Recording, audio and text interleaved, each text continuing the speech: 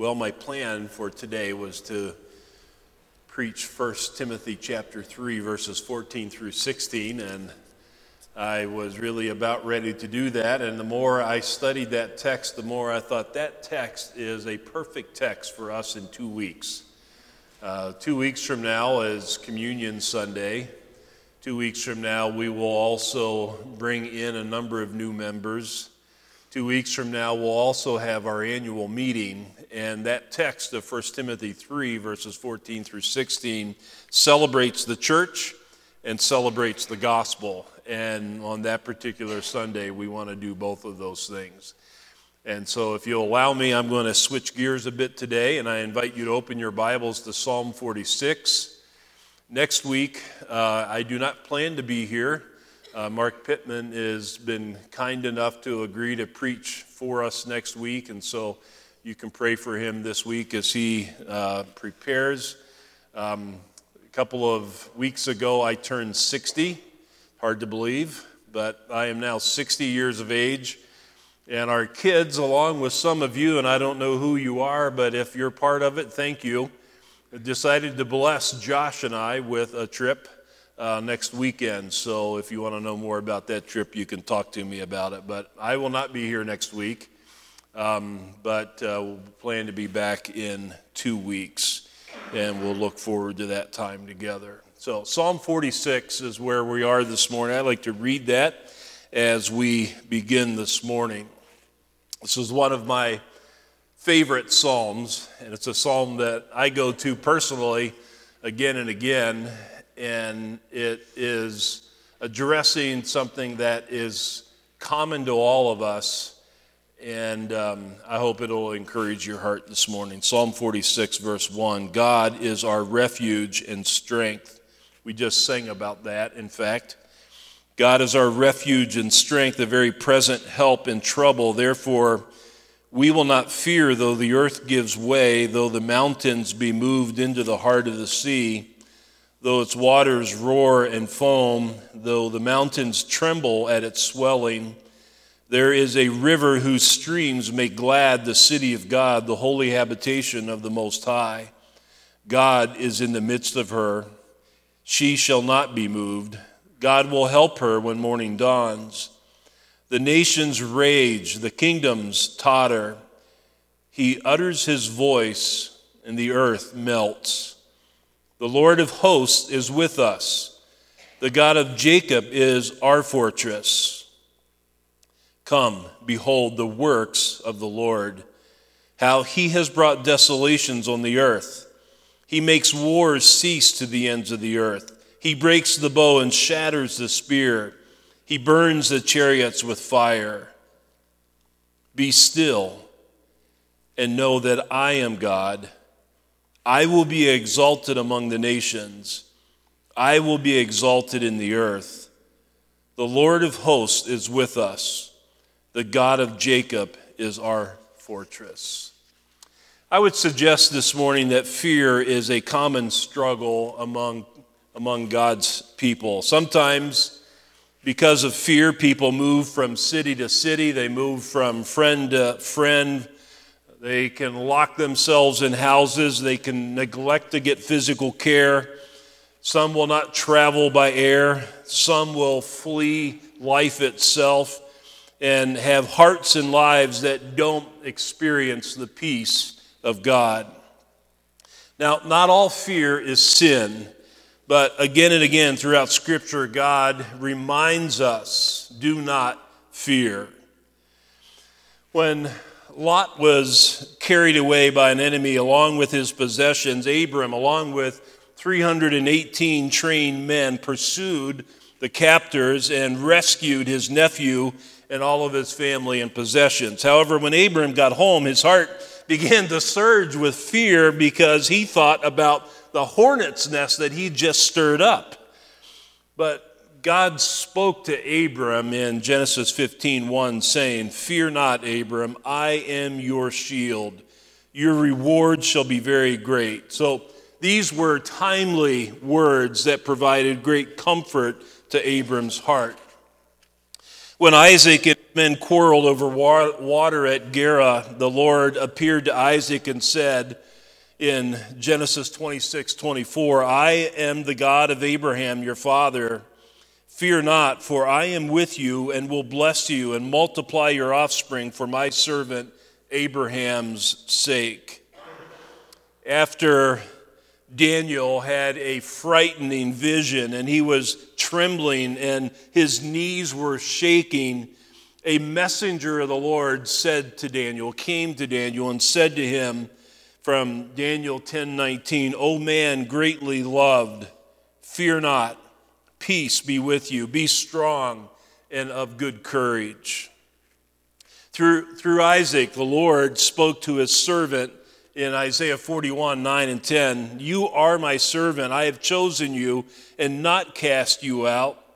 Fear not, for I am with you. Be not dismayed, for I am your God. I will strengthen you, I will help you, I will uphold you with my righteous right hand. And then one final passage from Isaiah 43:1-3 says this, But now, thus says the Lord, He who created you, O Jacob, He who formed you, O Israel, fear not, for I have redeemed you. I have called you by name. You are mine. When you pass through the waters, I will be with you, and through the rivers they shall not overwhelm you. When you walk through fire, you shall not be burned, and the flame shall not consume you. For I am the Lord your God, the Holy One of Israel, your Savior. Now, these words, fear not, from a complete stranger might not carry really a lot of weight. However, if God has given you a new heart, resulting in your repentance and faith in Jesus Christ, then, and though you were once alienated from God, have now been brought back to God, when He says, fear not, your heart will be comforted. But sometimes we forget. Sometimes we need to be reminded. Part of our sanctification is learning to live in light of His care for us, His redeemed people. In Psalm 46, God gives good reasons not to fear. And so we want to ask, as we think about Psalm 46, what are those reasons not to fear? Well, first of all, it's because of who God is that you need not fear calamity. In verses 1-3, we learn a number of things about God. First, we learn that God is your refuge. A refuge is a place of shelter, a place of safety. It's literally a place of shelter from the rain or storm or danger. When you know a tornado is coming, you look for shelter, like it's a deep underground bunker. I can remember a couple of years ago, when Jessica graduated from college, we had a celebration at our house, and this storm rolled in. We had these storm clouds, the wind picked up, and before you knew it, it was just raining buckets. The wind was blowing sideways.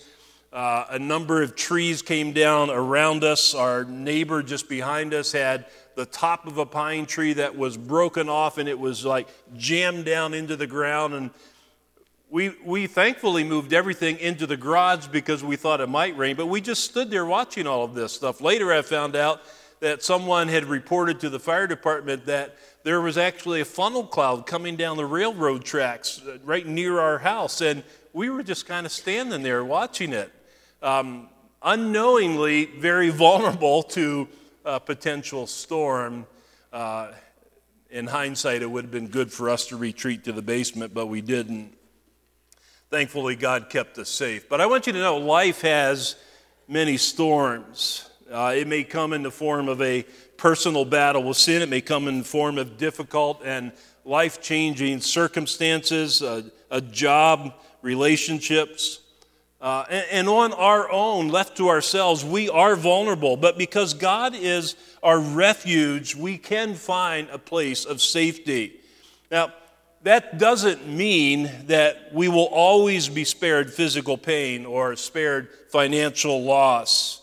This promise doesn't mean that we won't lose some or all of our temporal or earthly things. We may even die physically, but God is promising to protect us from being swept away by evil.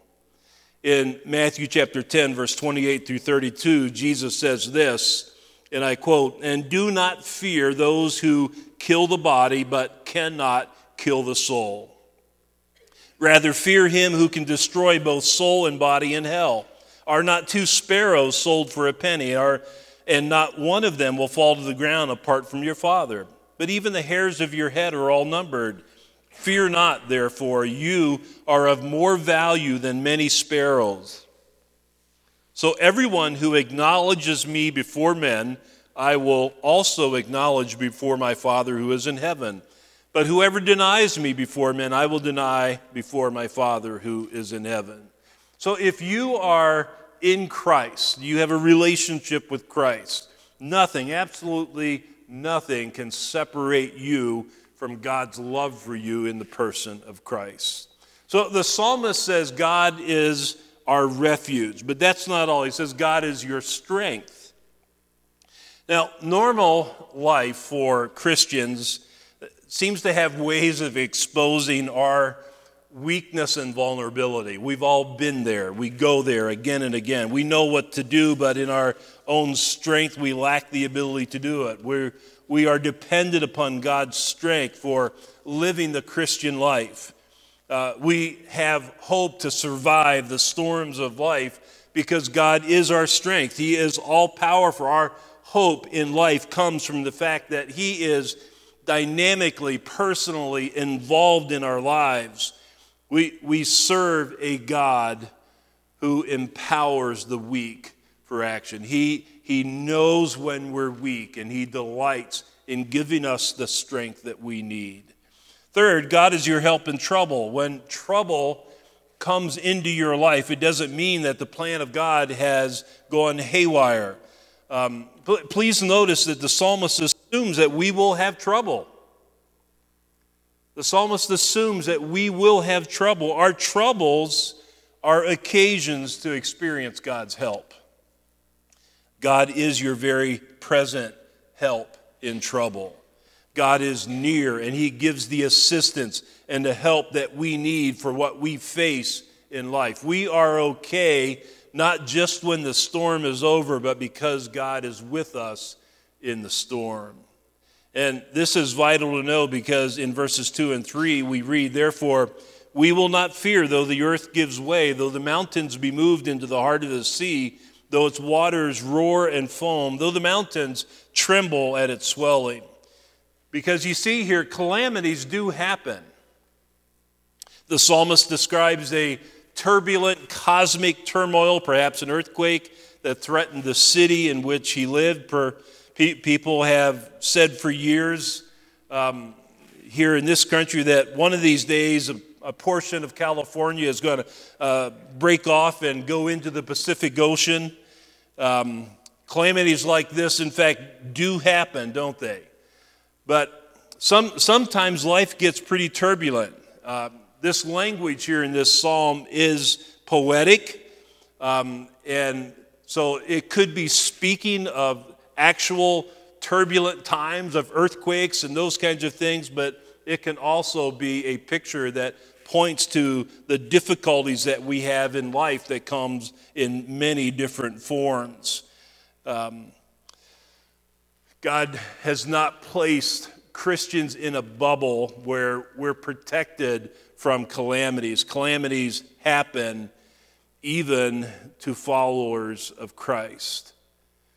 But we see in this text that you need not fear. In fact, the psalmist begins verse 2 with this affirmation, "Therefore we will not fear though the earth gives way." So how can we not fear when trouble rages all around us? How can we face turmoil with confidence? Here's how. God is our refuge and strength, a very present help in trouble. Now, verse 1 may seem a bit obvious. We all know that God is a refuge and strength, a very present help in times of trouble. He's really unlike any other. The security, the shelter we find in God is greater than any other, and we often want, and the problem though is that we often want other things plus God in order to really feel secure. So why is that? Sometimes we don't live by faith. Sometimes we don't live with eternal things in mind. Sometimes our eyes are fixed on earthly, temporal things. Sometimes we want to trust the Lord, but we really want to have good health too. Sometimes we want to trust the Lord, but I really want a trouble-free life. I want to feel secure when there is no longer the threat of illness. We feel secure if we have problem-free kids or we have a good job. We feel secure if we have a nice retirement nest egg waiting for us. We feel secure if we live in a country that has a powerful army. But is God our refuge and strength? Not all of those other things. Is God our refuge and strength? Does His very present help in trouble drive away your fear? Do you see God by faith when you are in the midst of trouble? You may ask, will I always feel like He's my refuge? And I would say no. But this psalm calls us to affirm whether we feel it or not by faith, because it's true whether we feel it or not. God is our refuge and strength, a very present help in times of trouble. Listen to verse 4 through 6. There is a river whose streams make glad the city of God, the holy habitation of the Most High.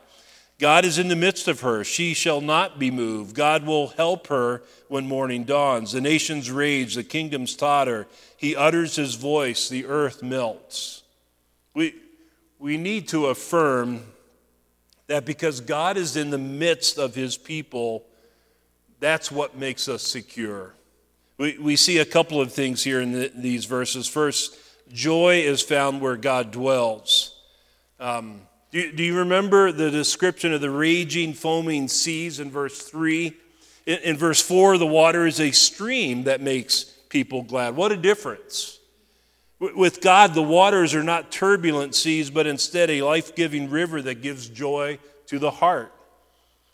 Ponder these words. There is a river whose streams make glad the city of God. God is the one who genuinely satisfies our heart. God is the one who can give supreme joy.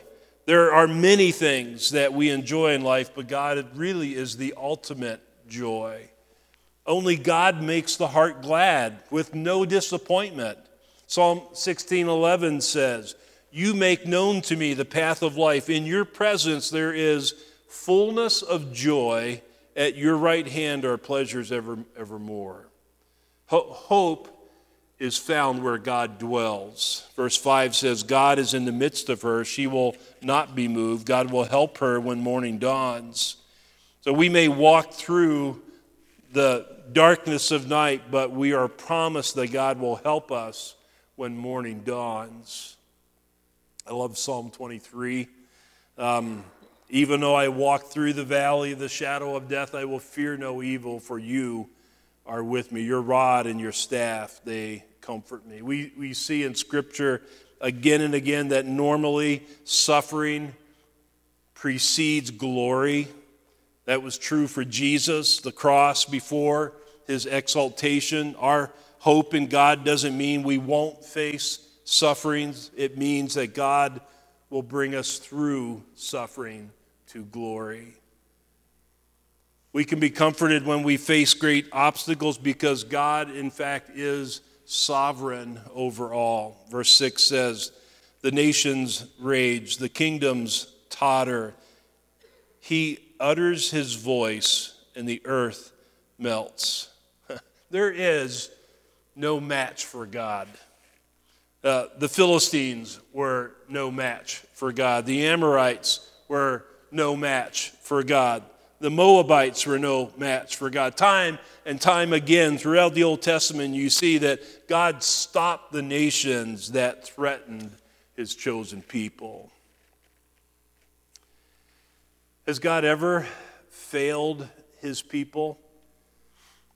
Absolutely not. Now, there may be times when they thought so. Maybe Joseph felt forgotten in prison. Maybe Job felt ignored as he sat in ashes waiting for God to speak. Certainly, Jeremiah wept as he saw the destruction of the city that he loved. But in the end, they all affirmed that God never left his throne. In the face of trouble, we are comforted by the fact that though the nations rage and kingdoms totter, when our sovereign, all-powerful God speaks, the earth melts. Therefore, we know that we are secure in him. Verse 7 says, "The Lord of hosts is with us. The God of Jacob is our fortress." There is not a better fortress.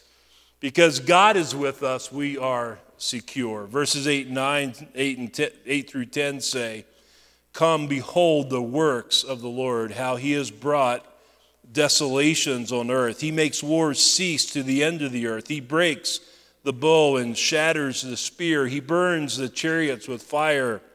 Be still and know that I am God. I will be exalted among the nations. I will be exalted in the earth." Because God will be exalted in all of the earth, you really can be comforted. Ponder God's works. Think about God's works. These works include desolations that he has brought on the earth. At times, God brings destruction. At times, God brings earthquakes, droughts, tornadoes, and they don't happen haphazardly, somehow outside of God's control. Verse 8 affirms that God brings desolations on the earth to serve his good purposes.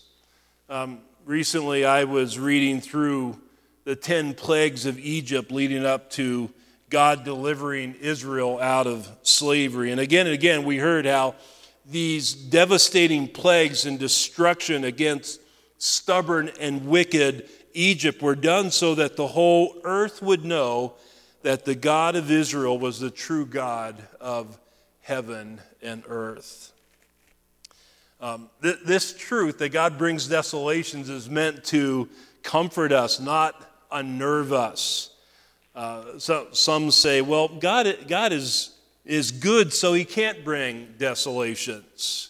It's the devil that causes desolations. No doubt the devil has his hand in tragedy, but my friend, I want you to know this.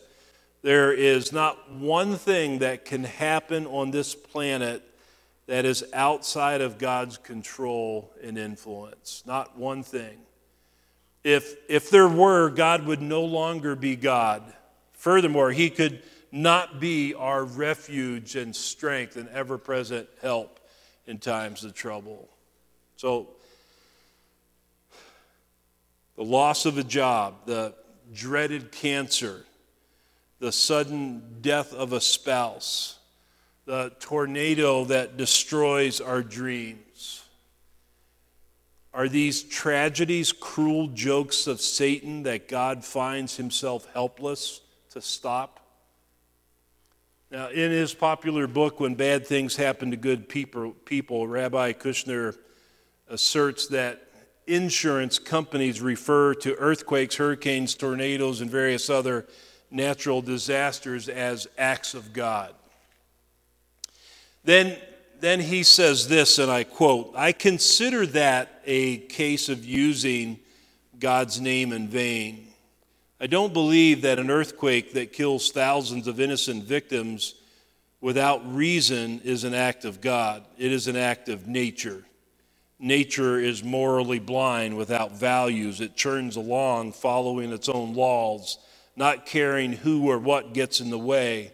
There is," end of quote. Now, when you think about that, there is an awful lot that we could say in response, but I would simply ask this: what does Rabbi Kushner do with Psalm 46? The Lord creates and brings desolations, amongst other things. Man often asks the question, why why am I facing these problems? Many people say it's just luck, it's chance, it's fate. But beloved, I want you to know we can do far better than that. I like what Jerry Bridges says in his book, Trusting God Even When Life Hurts. And I quote, "If there is a single event in all of the universe that can occur outside of God's sovereign control, then we cannot trust him."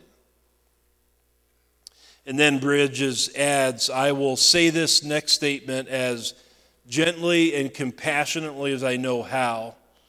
Our first priority in times of adversity is to honor and glorify God by trusting him.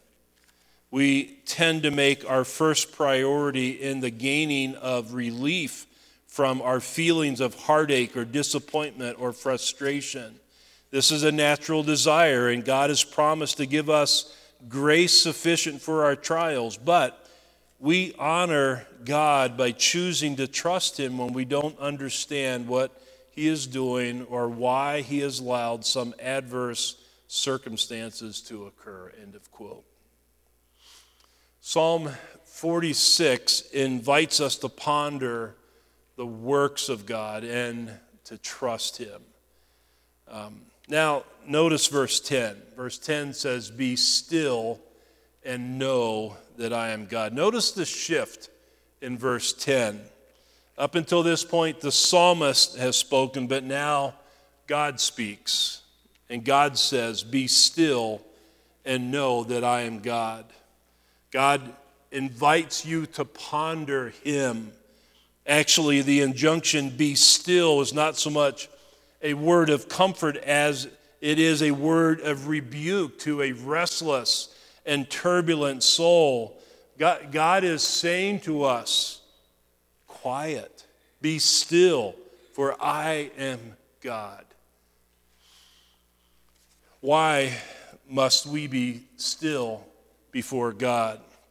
It's because he alone is God. The command to quiet our heart means that in the midst of the storms of life, we intentionally focus our heart on God.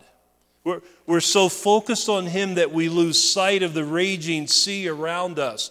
Our thought life and emotions and will are not swept away by the problems. Instead, our thoughts and our emotions and our will are centered and fixed on the person of God, our refuge and our strength, our very present help in times of trouble. We know that he is with us. We believe that, and we're comforted by him. And we know that we are secure in him. So let me ask you a question, a personal question. How long has it been since you were still? How long has it been since you quieted your heart as you pondered the person of God? For many of us, I think our feet hit the floor running in the morning and they don't stop until we crash at night. Our schedules can be jam-packed with tons of activities, and I'm not even talking about bad things, it's just busy things. We have lots of important things to do, but none is as important as this activity to quiet our hearts before God, to be still and know that I am God. And so the challenge is for you and I to make it a daily priority to be still in the presence of God. If we want to experience his peace, if the peace of Christ is going to reign in our hearts, we have to quiet our hearts in the presence of God. I encourage you to carve out time to be still before God, to affirm who he is and the fact that he is with us. He who gave his son for us so that we might know him, wants us to know him and to be comforted by him. And no, the second half of verse 10 says this, "I will be exalted among the nations. I will be exalted in the earth." God created you and saved you so that you will live for the praise of his glory. The chief desire of our heart should be not to remove the problems of life, but to honor him in the problems of life. I think this is where our fears and our anxieties often come. We want to be God. We want to be in control of everything that happens in our life. We want life the way that we want life. We resist and fight against God when we don't accept whatever he chooses to bring into our life for our good and his glory. God is most glorified in us when we are most satisfied in him, not when we have life just the way that we want it to be. God is sovereign. God is with us. God is our refuge and strength. He is most glorified in us when we have joy in him, not in having all of life ordered just the way that we want it to be. God's chief concern is his own glory, and that should be ours as well. God will be exalted in our sickness and in our health, in our poverty and in our riches, in times of peace and in times of great trial. What matters is that God will be exalted in my life. When Job experienced great calamity, go read chapters 1 and 2 of Job. This is what he said as he reflected on all of the things that had happened, losing his livelihood, losing his 10 children, losing his health. Job said, "The Lord gave, and the Lord has taken away. Blessed be the name of the Lord." Again, Psalm 46 ends by repeating what was said in verse 7. The Lord of hosts is with us. The God of Jacob is our fortress. Therefore, you have every reason to be comforted by him. The type of comfort, this type of comfort does not come to a natural man. It's not tied to circumstances. Comfort comes from being known by God. It comes from his presence with us. It comes from the fact that he is our refuge and strength, our very present help in times of trouble. It comes when, in the midst of the difficulties of life, we run to him in faith. As believers, we are in the process of learning to live fully in light of God's presence and God's promises and God's provisions. If you're like me, often we forget. We may even resist or rebel. Maybe even daily we find ourselves, though, broken over our anxious hearts, not so much because we don't like anxiety, but because we know that our fear and anxiety does not reflect God's comforting presence and help and strength in our lives. Sometimes our anxious hearts make it seem like there is no God.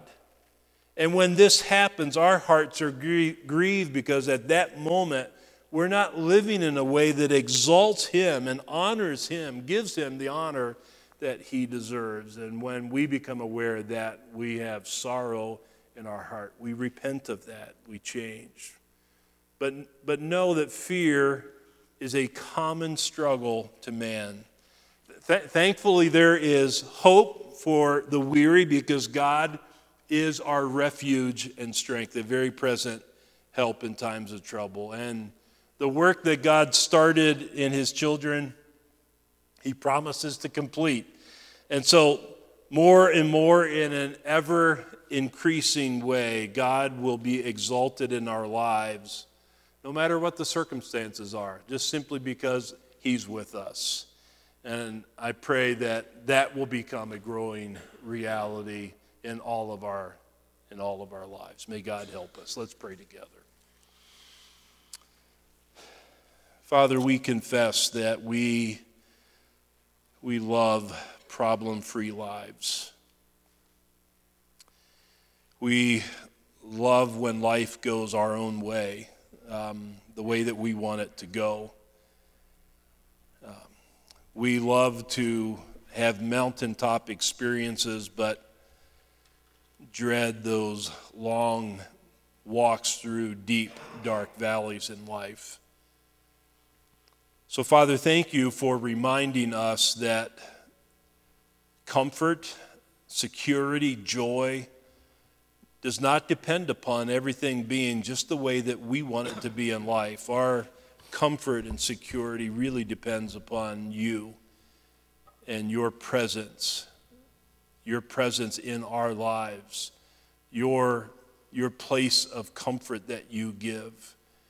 And so, Father, I pray that you would help us to be a people that in the midst of difficulties that we face in life, help us to be a people that run to you in faith, that see you as a safe place, that see you as our refuge, that find comfort because we know that you are with us.